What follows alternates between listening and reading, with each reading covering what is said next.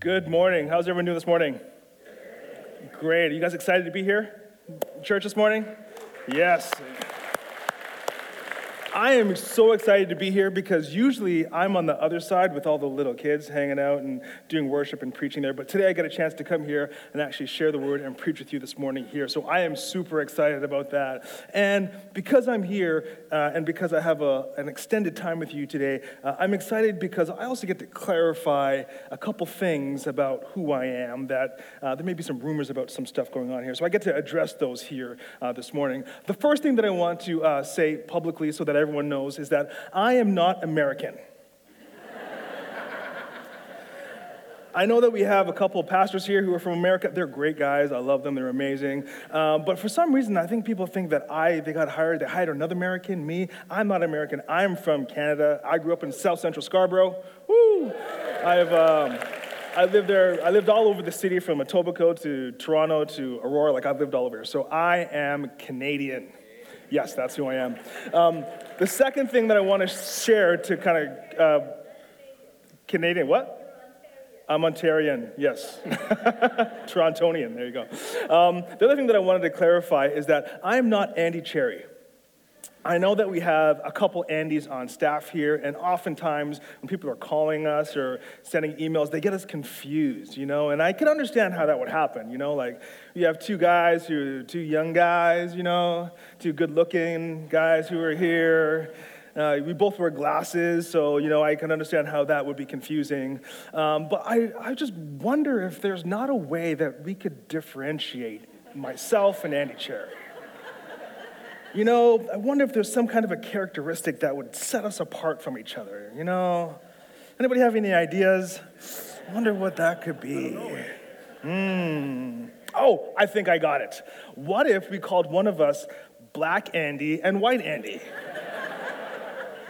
That makes sense, right? Oh, I'm looking for the black Pastor Andy, not the white Pastor Andy. That makes sense. How many people think that's a good idea?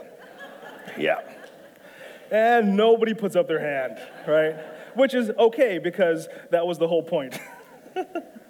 Part of our message today, as we continue in our book of John, is we get to this portion in Scripture where Jesus is offending people, right? And I said that little joke there just to kind of offend you, and I'm offending you because I'm trying to prove a point. But when we get to the Scripture that we're going to look at today, we see that Jesus is offending people because he wants to correct their belief. He wants their belief in him to be right, not what it already is.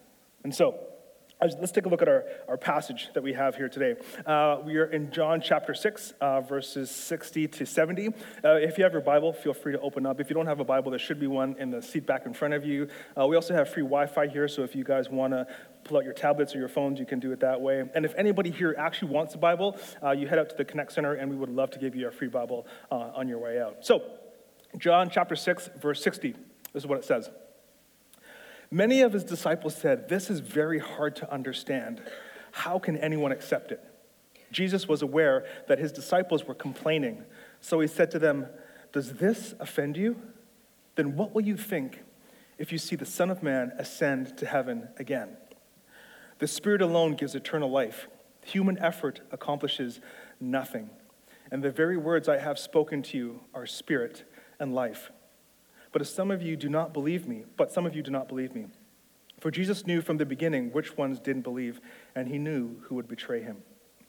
Then he said, "This is why I said that people can't come to me unless the Father gives them to me." At this point, many of his disciples turned away and deserted him. Then Jesus turned to the 12 and asked, "Are you also going to leave?" Simon Peter replied, "Lord, to whom would we go? You have the words that give eternal life. We believe and we know that you are the Holy One of God." Then Jesus said, "I chose the 12 of you, but one is a devil." He was speaking of Judas, son of Simon Iscariot, one of the 12, who would later betray him. Let's pray.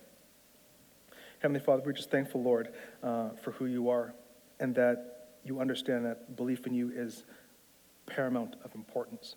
And so you take extreme measures sometimes in our perspectives to make sure that what we believe is correct, not what is comfortable. And so I just want to pray tonight that as we this morning, as we go through this scripture, this passage together, that you would open our hearts and our minds to see who you truly are. You'd cut through our information blindness so that we can have a deep understanding of who you are and what you mean to our life, so that we can take appropriate actions and affect our eternity in the best way possible. So we thank you, Father, and we just pray this in Jesus' name. Amen. Okay, so just to give you a little context right now we're in the middle of this series called Believe, and Believe is a journey through the Gospel of John. And we have been talking for the last few weeks that John was written for a specific purpose, that people would believe in who Jesus was. And the main crux of that comes from John chapter 20 at the end of the book, where it says this: "But these are written so that you may continue to believe that Jesus is the Messiah, the Son of God, and by that, believing in him, you will have life by the power of his name." So all this thing that we're studying today is believing that Jesus is the Son of God. And so here we are now in chapter 6 in John. And as we go through and take a little bit of a look back and where we came from, we look at chapter 2, and we see that in that period, in that part of the scripture, Jesus was it's water to wine. Jesus was a sommelier. And I like that word because my father-in-law is actually a sommelier, so I know what that means. And so he takes a whole bunch of water, he turns it into a whole bunch of wine, and it's the best wine ever. Then we go to chapter 4, and we see that Jesus is a great speaker. He speaks to the Samaritan woman in an individual conversation, and then he speaks to the whole village. And as a result of his speaking, many people come to believe in who he is. And then also in that chapter, he heals the official son. Then we jump up to chapter 5, and we see that there is another healing, an amazing healing of a man who was lame. And then in chapter 6, we see that Jesus has fed 5,000 people. And as Pastor Kevin, am I not loud enough? Oh, okay.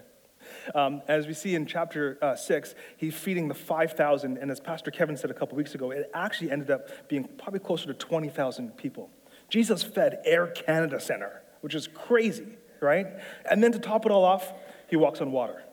Right? So there's these amazing things that have been happening up until chapter 6. And as Dave mentioned last week, that we see that there's this juxtaposition that's happening in the scriptures. Jesus does some amazing things, and then he has this discourse to explain it. He does these amazing things to show people who he is, and then he uses his great teaching ability to share the truth about who he is. And so that's happening here up until chapter 6. And then we get to this point in verse 60 where he's done it, he said it, but people still aren't getting it. So Jesus is like, I'm done playing. Let's get real. And so he does this here, and he's offending people by what he says. And he's doing this to make sure that our belief in him is correct. It's not just comfortable. He wants to make sure that we believe the right thing about him, not just the thing that is the easiest. So as we unpack further, we see in this particular section of Scripture that there's three main offenses that Jesus is doing, three main ways that he's offending the people around him in order to correct their belief in him. So the first one, in verse 61, we see there it says that Jesus, aware that some of his disciples were complaining. Now, this context, we look at disciples, and from our perspective, we look and say, okay, Jesus had 12 disciples or apostles, and that's what it was. But here we see that there was this large group of people. Again, going back to the wedding, to the miracles, and all this discourse, he has all of these great people, a great crowd of people who are following him all over the place. And so in this context, we see that the word disciple actually has two meanings. The first meaning is it's the people who actually believe and follow him and who he is. And the other one is that there's this larger crowd that was mentioned in verse 22, a larger crowd of people who are kind of following him and they're not really sure, but there's a bunch of reasons why maybe I should just hang out with this guy for a little while to see what's going on here. And so we look at this from our perspective and we're like, okay, wait a minute. Jesus is doing all of his stuff. Now he has this crowd of hundreds, maybe thousands of people following him. We're like, dude, you arrived. Like, that's it. That's the point, right? And you look at now from our perspective, you're like, okay, so you healed people. You had these amazing talks. You doing these crazy miracles. Now you have thousands of people. And our perspective, we're like, as a pastor, like, dude, you're done. Here we go. All we got to do now is we got to hire some pastors. We got to start a capital campaign. We're going to have this new church movement that we're doing. We're going to have these campuses all over the place. We're going to have this social media impact. We're going to ride this train to glory. It's going to be great. That's what we would do in this context if we had thousands of people following us. But Jesus, he does the opposite. He offends them. He has this great wave of momentum that's carried him this far. He looks at them and he's like, hey, you know what? I'm going to take this boat, I'm going to turn it around, and I'm going to allow this wave to crash on your perspective of who you think I am. I'm going to offend you to make sure that your belief is correct, not that it's comfortable. The offense that he has in this perspective, or this passage, comes from verse 53 before, where he says, you need to eat my body and you need to drink my blood. Like, eat my body and drink my blood. And it's appropriate that we just had communion here because, again, in the 21st century, we understand the metaphor of this concept, the bread of life, and we understand the wine and the grape juice, and we use this as a reminder of who Jesus is and the sacrifice that he made for us. But in this context, there was no Last Supper. There was no crucifixion. There was no resurrection. So what they hear Jesus saying is, you want me to eat your body and drink your blood? It's like Jesus is starting some kind of cannibal vampire club. Like, really? Like, that's what you want me to do? And you can understand why they were offended by that, right? The word that they use for offense here, it's not that they didn't understand what he was saying. They comprehended it. It made sense to him. But it was just harsh, or it could be translated offensive.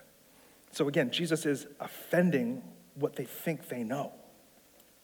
The second offense, Jesus doesn't stop there. There's three huge offenses that he does. So we have this group of people who are following him, right? And they've been following him for a while. But when they follow him, they're following him for different reasons. Some people are following Jesus because he's a great speaker. They hear, it's like one of these prophets of old, hearing from God, coming down to the people and sharing this wonderful news. That's why some people are following him. Other people are following him because he's a sideshow. He does some crazy stuff, like miracles, illusions, it's more like a magic show. He bends their minds in terms of their understanding of natural reality. Other people are following him because he's a server. They've tasted the wine, and it's pretty good. He's fed the 5,000. Jesus makes a great fish sandwich. It's amazing. You guys would love it. The best fish sandwich you've ever had, right? Other people are following him because they think that he's a civil servant. They have this idea of who the Messiah is, and they think, this guy could lead us. He could be our king. He could be the person who helps us to come out from under the oppression that we have. They're following him for all of these different reasons, and Jesus knows this. And this is why he's offending them, because he knows they need to believe that he is their Savior. It's not about speaking. It's not about the miracles. It's not about the food. It's not about politics. It's about their soul. It's about eternity.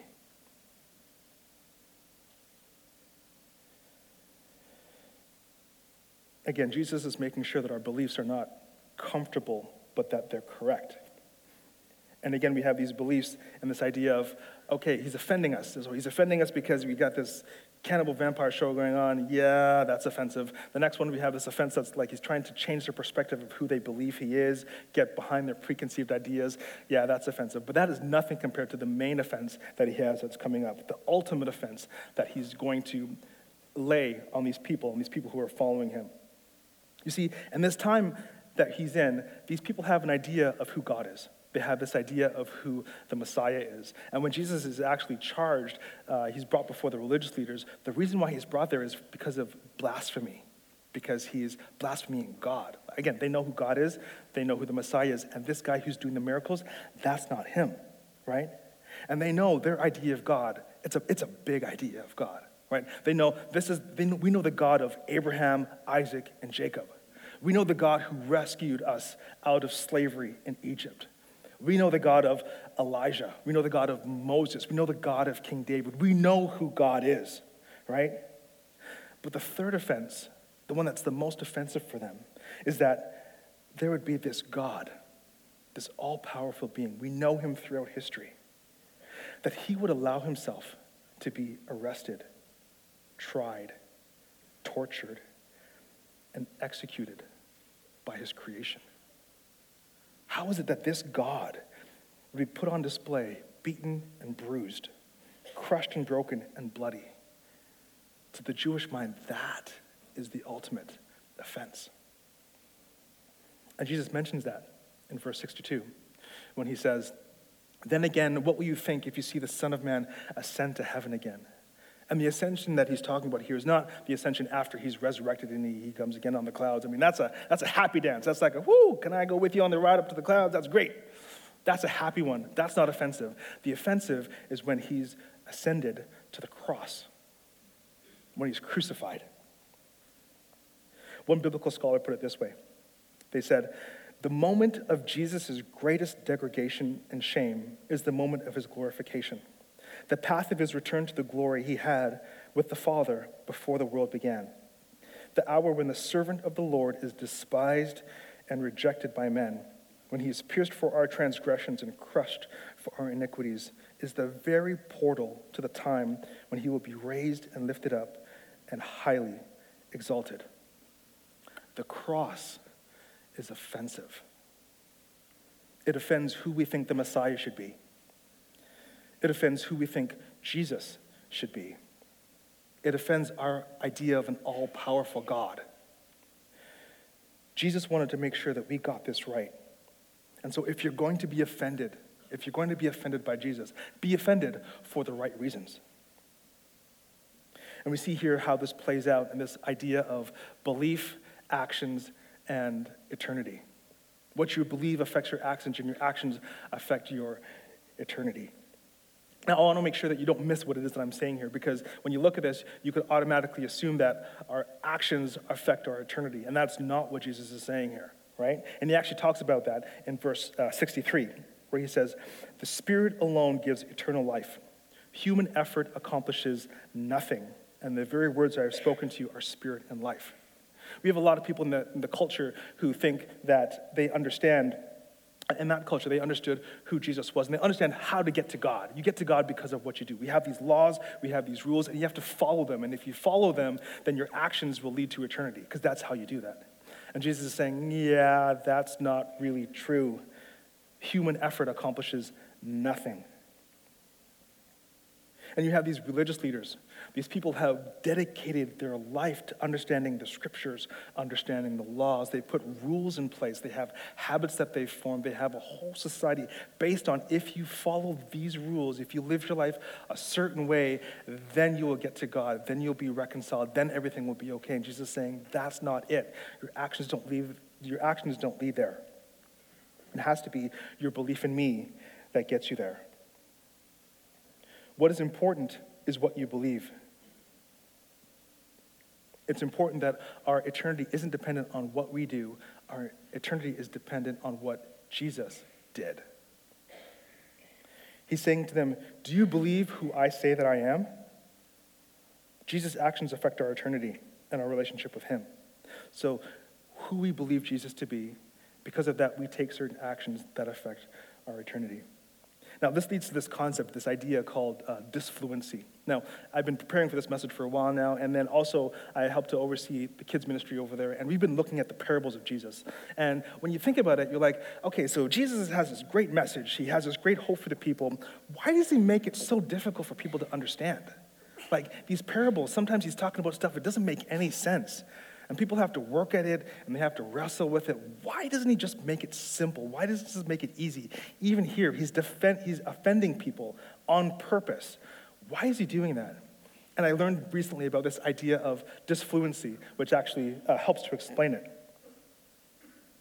Disfluency, the purpose of disfluency is it helps us to deal with our information blindness. We get information all the time, and we like information that is, in this context, fluent, that is easy to understand, that is simple. Right? Disfluency is information that is hard and difficult to understand. And often because of information being fluent, we have information blindness.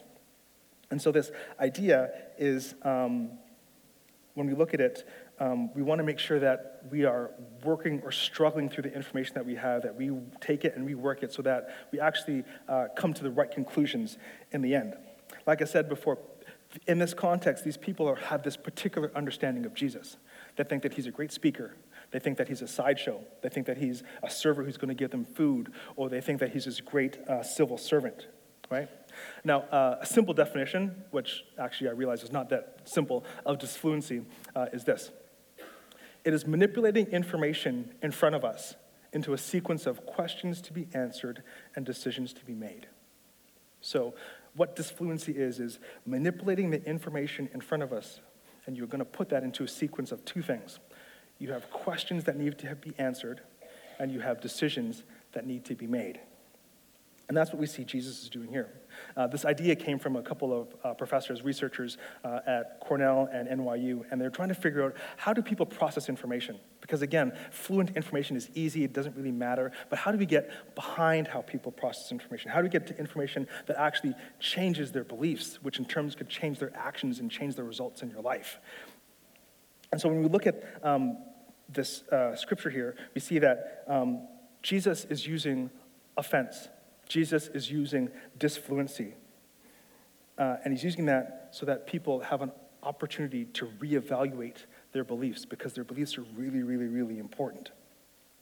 He wants to make sure that they have the correct beliefs about who Jesus is. They want to make sure that they've gone and eliminated that information blindness. And so we look at this and we see there's two ways that this actually played out in this particular portion of Scripture. The first one is with the false, I don't want to call them false disciples. They're kind of like the bandwagoners, the guys who buy a Blue Jay hat because they happen to do on a winning streak for the last little while. Like, those are this large group of people. And they're the first ones. And so for here, we see that Jesus is asking them a question. Then they have to answer the question. They have to make a decision, right? And so in verse 60, we see... it says, many of the disciples said, "This is very hard to understand. How can anyone accept it?" So they realize the offense, they realize the disfluency, and they're asking themselves, man, this is tough. How is anyone going to do this? Is he really doing this like cannibal vampire thing? Like, really? Like, what do I do with that? And in the end, we see that because of their understanding, they do make a decision. In verse 66. At this point, many of the disciples turned away and deserted him. They answered the question of who this guy is. We thought we knew. We liked our expectations of who we thought he was before, and it doesn't really fit into our worldview, so we're going to bounce. We're going to leave. We're not going to deal with this guy anymore. They didn't believe he was the Messiah, and they chose to desert him, and as a result, their eternity was at stake. Now, the second group of people we have is the 12 of the disciples, right? And after this, Jesus turns to the disciples. And I've always thought this was fascinating. Again, he has hundreds, maybe thousands of people who are following him, right? And they're like, yeah, this doesn't work. We're going to desert him. And this whole group of people goes over here and leaves. And then Jesus turns to the 12. And I'm like, why didn't Jesus, okay, this group of people is leaving. Why didn't Jesus turn to the 11? And say, hey, Judas, sorry, you need to go with these guys over here. I think you're more in their kind of camp, and you can just go and follow them over here. And then I'm going to go, and I'm just going to deal with my 11 because these are the good guys. These guys aren't going to cause me any problems. These guys actually believe. But that's not what he does. He turns to the 12.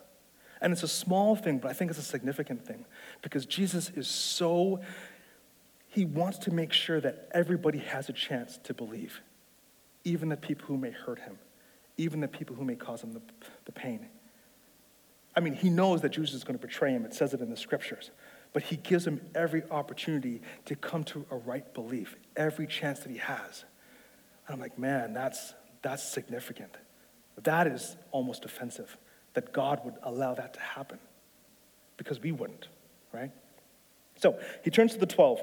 And in this context, Jesus asks them a question in this process of disfluency. And he says, are you also going to leave? Now, when you look through scripture, when people are testing Jesus, like the religious leaders or the law people, they come to him and they ask him a question. And Jesus, Jesus being Jesus, he always answers the question with a question, right? And so now he's asking his disciples a significant question. And for the disciples, it's significant because the disciples were there the whole time.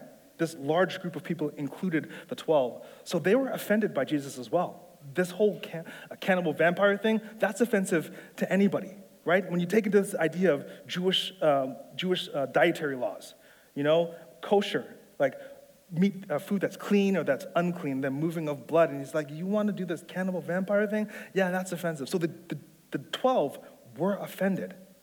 And so in this context, he's saying, are you going to leave too? And he asked them a question. And Peter, being Peter, he's been around for a while. And he's like, when Jesus answers a question, he actually asks a question. So I'm going to answer Jesus' question with a question. So this is what Peter says to him. He says, Lord, to whom would we go? I'm like, yeah, that's boss. That's nice. You have the words that give eternal life. We believe and we know that you are the Holy One of God. And I like the version that is in the Amplified Bible. So the Amplified Bible, because the Bible is a translation, the Amplified takes all the different possibilities and puts it into one. And so this is what it says in the Amplified Bible. It says, we have believed, confidently trusted, and even more, we have come to know by personal observation that you are the Holy One of God, the Christ, the Son of the living God. Are you going to leave? This is his answer. And I'm like, yes, he got it. He nailed it. He understands. This is belief. This is like a phrase that is like belief in action. It's like, I get it. This is who I am. This is what I'm about. And when you look at the life of the disciples afterwards, they lived it out. They had their belief, their actions, and their eternity. And so what we see from here is that Jesus offends us so that he can cut through our information blindness, so that he can disrupt our preconceived ideas of who we think he is. Jesus offends us so that he can save us, because he understands our belief determines our actions, which have an effect on our destiny. So now I got two personal stories that I want to share of kind of how this actually plays out today, like actually today. We have this thing coming up, and I'm sure that you guys have heard about it, this kids camp that's coming up in about 4 weeks. And we have probably 185, almost 200 students, kids who are signed up for this camp. And it's amazing. Like, we are working with a couple other churches to build this massive, beautiful set design up here. We have all the resources that people have donated. People have donated their time. There's been a lot of effort and stuff put into this camp, right? They have stuff from Bible stories that they're learning and some take-homes that they're going to actually take with them. And it's this idea that we believe that kids should hear about who Jesus is. Because at that young age, it affects them, it affects their families, it affects their communities, it affects their destiny. It's important that kids believe the proper things about Jesus. And so we put all this resource into it. And so we have all these people who've donated all this stuff.